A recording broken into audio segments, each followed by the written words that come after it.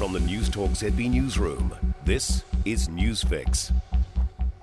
Good morning, I'm Niva Reddy Manu, and this is your morning Newsfix for Tuesday, 19th of July. In this update, a man's in a critical condition after being shot by police during a firearm incident in Inner Auckland. Emergency services were called to reports of an agitated man standing on the street with a gun on Wallingford Street in Grey Lynn just after 5 yesterday afternoon. A neighbour says he took his wife and young children into the basement before notifying police.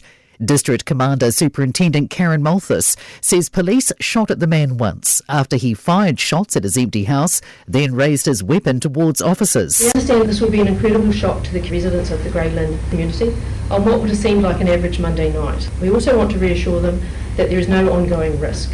The incident happened just 2 blocks from a completely unrelated fatal assault 10 days ago. An economist suggests there's more work to be done to ease the steep cost of living. Stats NZ figures reveal inflation has reached its highest point in more than 30 years, hitting 7.3% in the year to June. Petrol prices have risen 32% in the past year. The government's extended cuts to fuel excise tax, road user charges and half-price public transport until the end of January.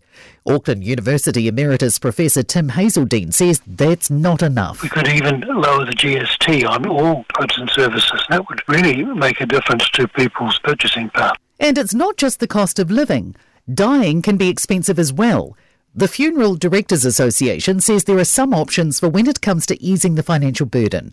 A recent survey of councils has found in some places the cost of a burial plot has gone up as much as 48% in the past 2 years.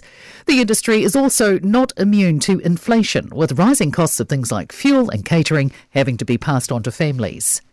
Financial markets are starting to price in increased chances of a 75 basis point hike of the official cash rate next month. It comes after that inflation figure of 7.3. ANZ is tipping 50 basis point rises through to November, meaning an OCR endpoint of 4% rather than the 3.5% they were previously forecasting. Chief Economist Sharon Zollner says they'd expect the markets to explore the possibility of a bigger lift next month, and you can't rule it out. Because if the market was pricing it, then it does become, to some extent, the path of least resistance. Lawmakers in Europe are describing the sweltering weather as hell.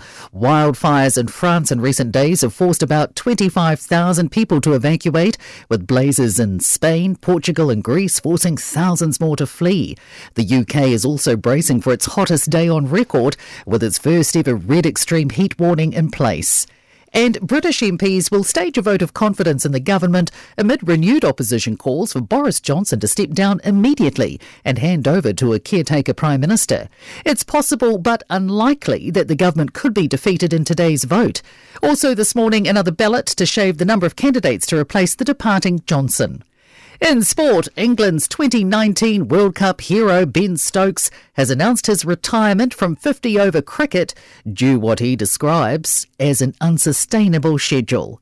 Ireland prop Andrew Porter faces a disciplinary hearing via video link today after the incident which broke All Blacks lock Brodie Retallick's cheekbone during the Test Series clinching victory in Wellington. And Tom Walsh's World Championships fourth has fuelled his desire to retain his Commonwealth Games shot put title next month.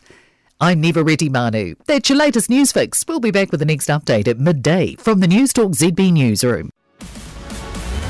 For more news, listen to Newstalk ZB.